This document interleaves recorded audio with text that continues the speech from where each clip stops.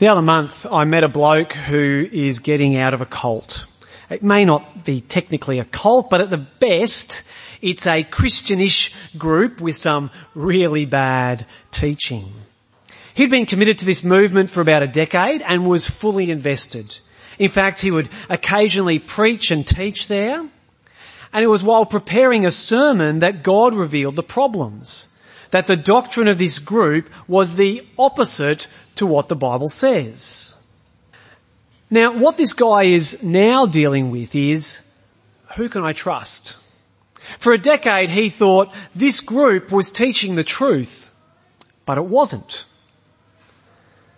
And so now he doesn't know who to believe. Who can he trust? That might be a question you've grappled with.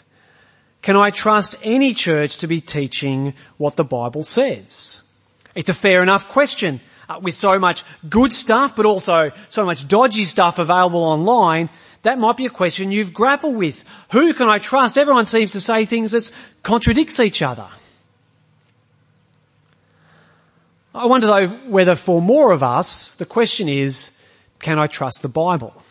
Can I trust the Bible about God, eternity and salvation? Does the Bible tell me the truth about Jesus, or is it just made up? There are very few questions that would compete with this in importance. Can you trust the Bible? And this is really the question at stake in 2 Peter. The reason Peter wrote this letter is to encourage and remind believers to live wholeheartedly for Jesus. This is what he says in verse 12. So I will always remind you of these things, even though you know them and are firmly established in the truth you now have.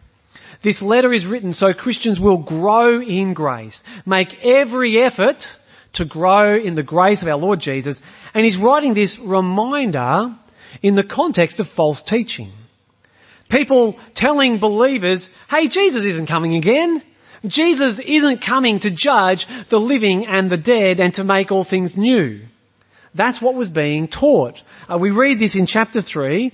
Above all, you must understand that in the last days, that's the days they were in 2,000 years ago, it's the days we're still in now, scoffers will come. Scoffing and following their own evil desires, they will say, where is this coming that he promised?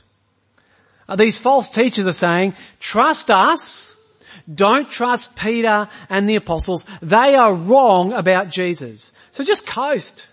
Don't worry about living a godly life because it doesn't matter. Jesus isn't coming back.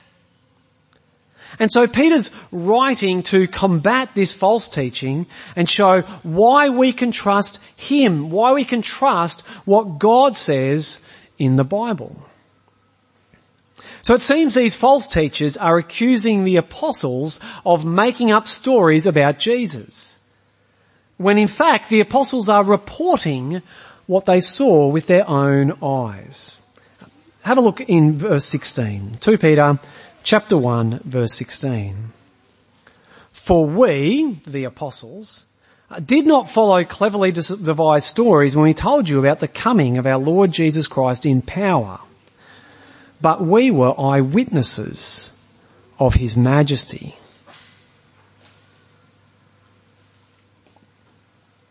Who can you trust? Peter's saying, you can trust me. You can trust the other apostles because what we told you about Jesus, we saw with our own eyes. Now we need to address an elephant in the room. An elephant most of us don't even know is here, but it is. And that's that there's a question mark over who wrote this letter. Some people say 2 Peter was not written by the Apostle Peter, though then again they say this about many of the books in the Bible. Now I don't want us to get too distracted by this, but I reckon it's worth talking about because the whole point of this passage is to trust the Bible. And one of the reasons you can trust the Bible is because it comes from eyewitnesses. This isn't stories that were told around a campfire. The New Testament comes from people who saw Jesus with their own eyes. It's a record of eyewitnesses. But if you go home today and you're on the internet and come across someone who says, 2 Peter, no one believes it was written by the apostle, it's a cleverly devised forgery, then you might wonder who to believe. Can you trust 2 Peter? Can you trust the Bible? So I think we need to briefly address this. Now the question about who wrote 2 Peter has been around for a long time. Even in the early 300s AD, early Christian writings note that there's a bit of a question mark over this letter. One of the reasons is, in the 2nd century, so well after Peter was dead and buried, there were some things written by people, and they said, this was actually written by the apostle. But no one took these writings seriously, as if they were really written by Peter. Everyone knew they were kind of like fan fiction, or like a historical novel. Imagine if Peter wrote something like this.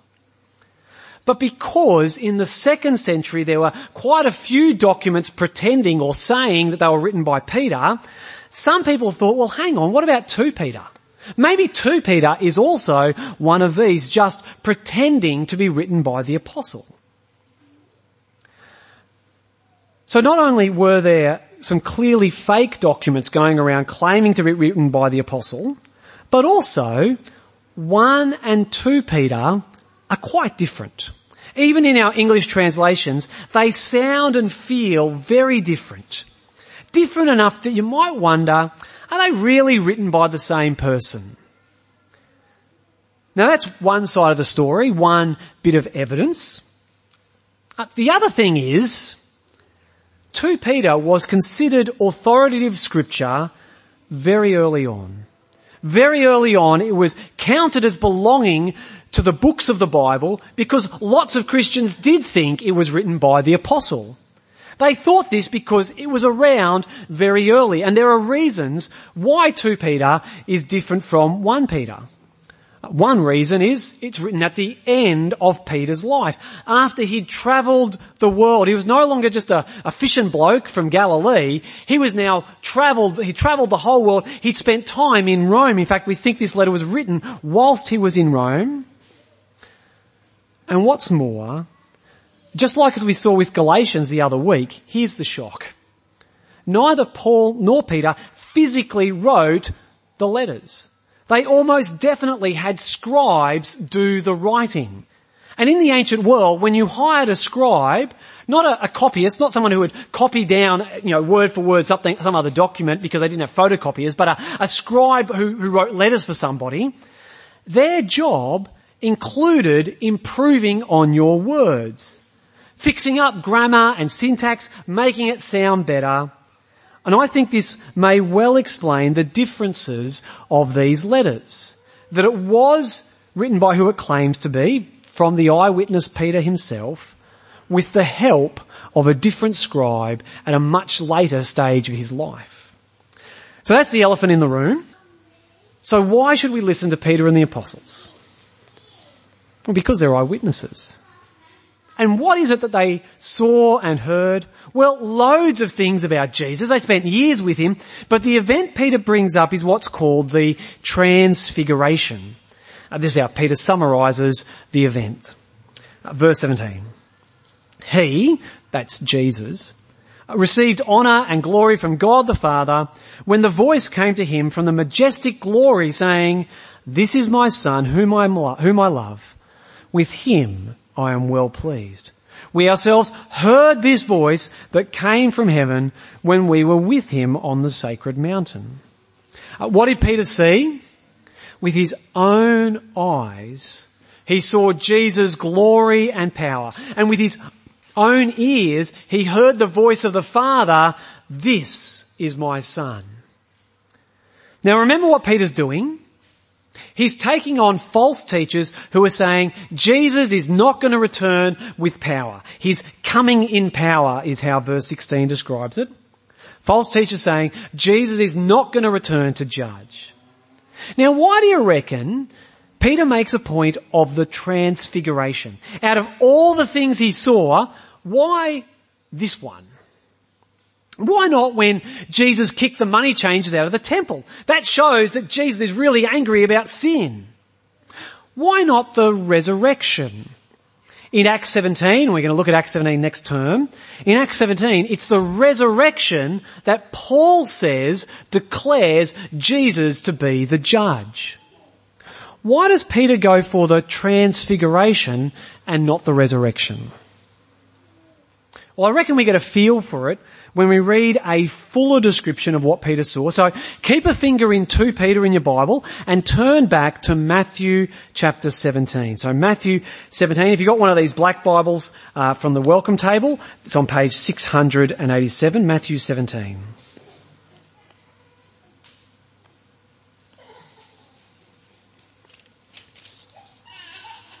All right, Matthew 17. After 6 days, that's 6 days after Peter said to Jesus, "You are the Christ," Jesus took with him Peter, James, and John the brother of James, and led them up a high mountain by themselves. There he was transfigured before them, changed. His face shone like the sun, and his clothes became as white as the light. Just then there appeared before them Moses and Elijah talking with Jesus. Peter said to Jesus, "Lord, it is good for us to be here. If you wish, I'll put up 3 shelters, one for you, one for Moses, and one for Elijah." While he was still speaking, a bright cloud covered them, and a voice from the cloud said, "This is my son, whom I love. With him I am well pleased. Listen to him." When the disciples heard this, they fell face down to the ground, terrified.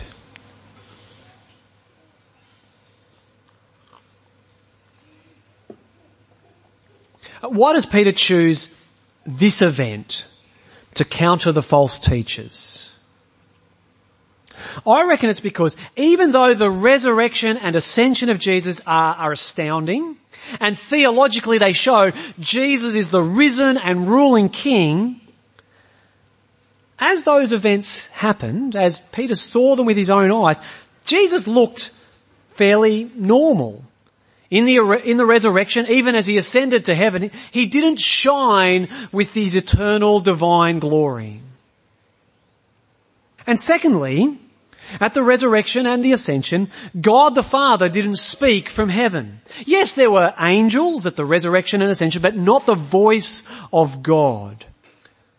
When is the one moment when heaven is rolled back and the curtains are open and the glorious power of Jesus, the glorious power with which he'll return, when is the one time it's visibly revealed? At the transfiguration. And Peter saw it with his own eyes. So who should you trust? The false teachers who weren't there, or Peter and the others who were? Now the eyewitness argument is pretty good, isn't it? When you're able to talk with the eyewitnesses. It was pretty good in the first century when you could go and ask any of the followers of Jesus who were alive, and you could ask them, did this really happen? The eyewitness argument worked then, but 2,000 years have passed. Why should we believe Peter's eyewitness testimony? I reckon there are a few reasons, and I'll recommend some books at the end that go into a few, but for me, the number one reason is Peter and the apostles were willing to die for what they'd seen.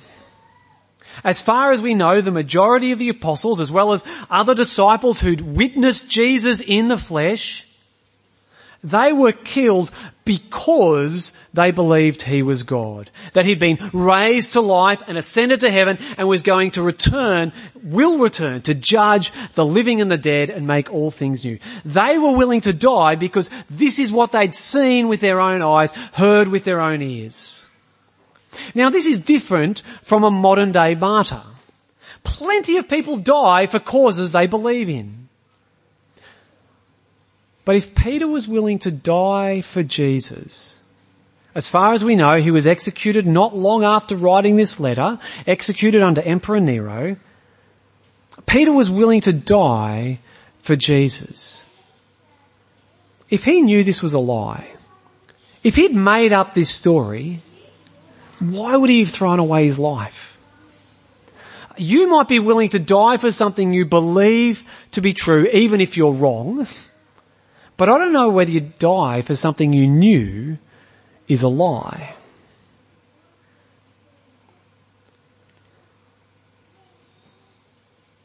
So even though it's been 2,000 years, we can't talk to those eyewitnesses themselves. I think their testimony, the things written about Jesus that have been pulled together into what we now call the New Testament, there's good reason to take them as trustworthy.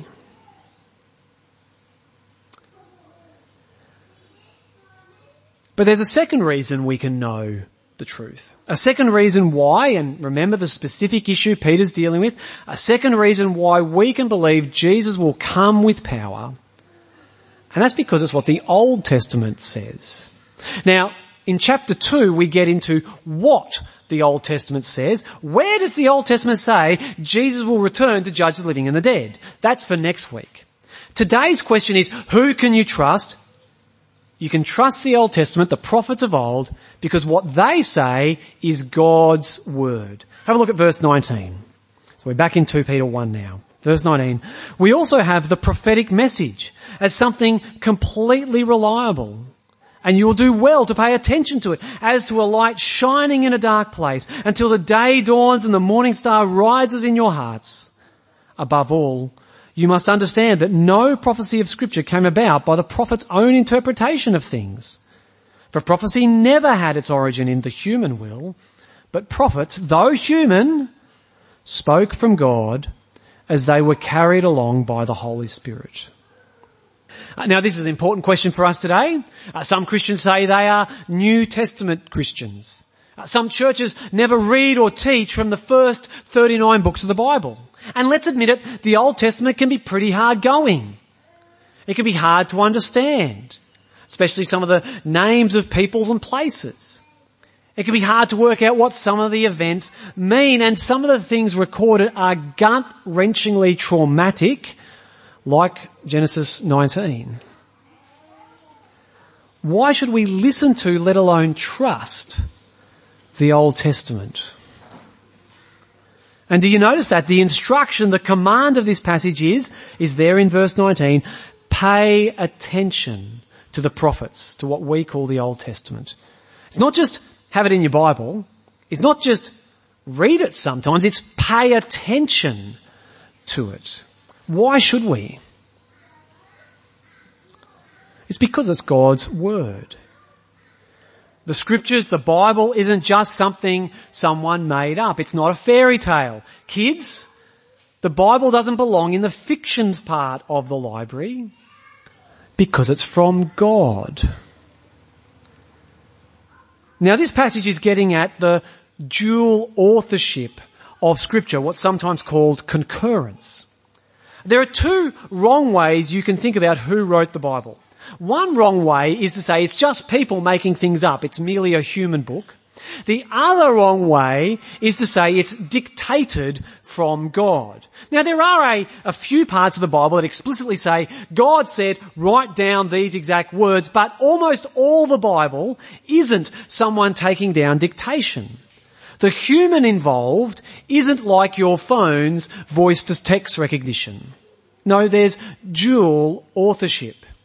The human authors, the prophets, were really writing their own words. And at the same time, they were completely carried by the Holy Spirit. So their words are God's words, and God's words are their words.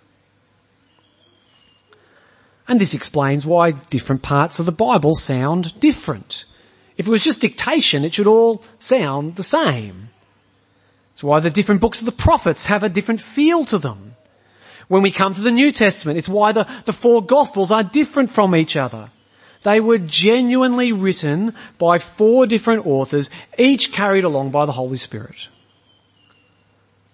This dual authorship also helps explain some limitations of the Bible. Some people get worked up because some of the maths in the Bible isn't precise. For example, and I know this is nerdy, but I'm a nerd, the ratio, you've got to listen to this one, it takes you back to kind of year 8 maths. The ratio of the diameter to the circumference of a metal bowl in the temple does not equal pi. But guess what? It was written by human authors who maybe, like some of us, weren't so good at maths and only knew pi to, well, it's about 3. Or there are other parts of the Bible that assume an ancient Near Eastern 3-tier cosmos. They don't write as we would today, knowing that the earth revolves around the sun, or that our solar system is just one of the millions and trillions out there. But this genuine humanity of the Bible doesn't mean we can't trust it. It doesn't mean the authors were just making things up, that they wrote their own interpretation of things. No, it means dual authorship, just as 2 Peter says. God is truly the author, and at the same time the ancient authors, with their ways of saying things, are also the authors. Why can we trust the Old Testament? Because it's God's Word, which means He is the ultimate author, the ultimate speaker. And one of the reasons we believe this is because it's what the apostles and Jesus, the same Jesus who shone with glory, it's what they believed and trusted. And so if this is the case, if we are to trust the Bible, what are we to do with this? We pay close attention to what it says. And how do we do this? Well, 3 things to put paying close attention into practice. Read, study, and meditate on God's Word. Reading, that just means reading the Bible like you do any book. Just open it up and read it. Read it at your normal reading speed. Don't stress too much over the details or questions. Just let it wash over you. You might prefer listening to reading. There are great audio Bibles around. This is where planning, say, to read the whole Bible over 1 or 2 years fits in. This is where our practice of reading through parts of the Bible that are unrelated to the sermon comes from. We want to be a church that reads and hears God's Word. But God's Word is rich, it's treasure. So we don't only read, we study. Taking a bit more time, asking questions of the Bible. Why does it say this? What does it teach about God and about the way of salvation? This is one of the things we model and learn how to do in our Bible study groups during the week. In Bible study we have booklets with questions, not answers. One of our goals with Bible study groups is to learn how to study the Bible ourselves. And finally, meditating on the Bible. It's not like Buddhist meditations where you empty your mind.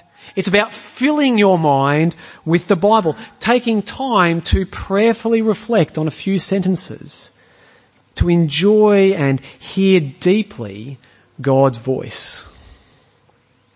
This is where you might want to get into memorizing verses from the Bible, so they work their way deep into your mind and heart. But what if you're not sure? What if you don't know if you can trust the Bible?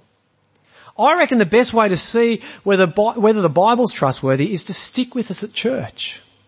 Keep coming and listening to God's Word read and taught. Ask questions. If you've got doubts or questions, ask. I've often had questions about whether the Bible's true. Church is the best place to discuss these things. And I did say I was going to recommend some books, so if you want to dig deeper into whether you can trust the Bible, 2 books to recommend. They're both short and easy to read.